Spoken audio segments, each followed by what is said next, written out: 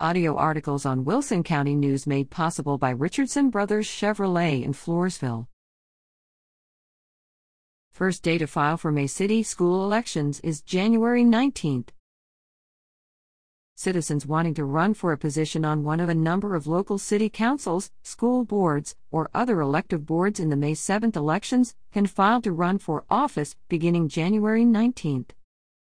Here are some of the positions that will be up for election.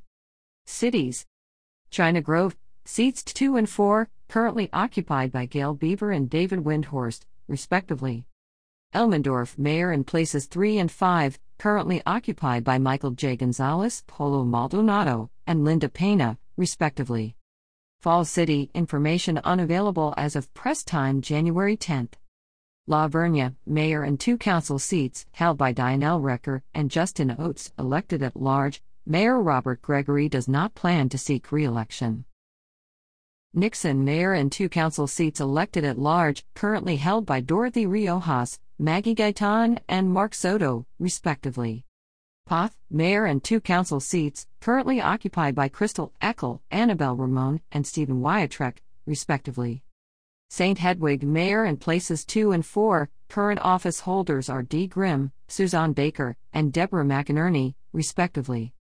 Stockdale Council Districts 3, 4, and 5, currently represented by Scott Soden, Jeffrey Savinoha, and Joseph Nayland, respectively.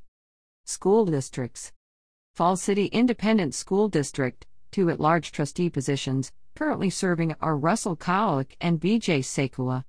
Stockdale Independent School District, trustee districts 2, 5, and 7, currently represented by Craig Clancy, Terry Dougie, and Larry Osborne, respectively. Wilson County Hospital District: The Wilson County Memorial Hospital District Board, which governs Floresville's Connolly Memorial Medical Center, also has places on the May ballot.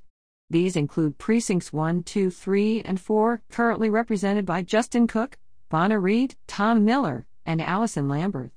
The board also has one at-large member position up for election, currently held by Larry Richardson. Applications: For applications or more information about filing, potential candidates should contact the government entity or check their websites.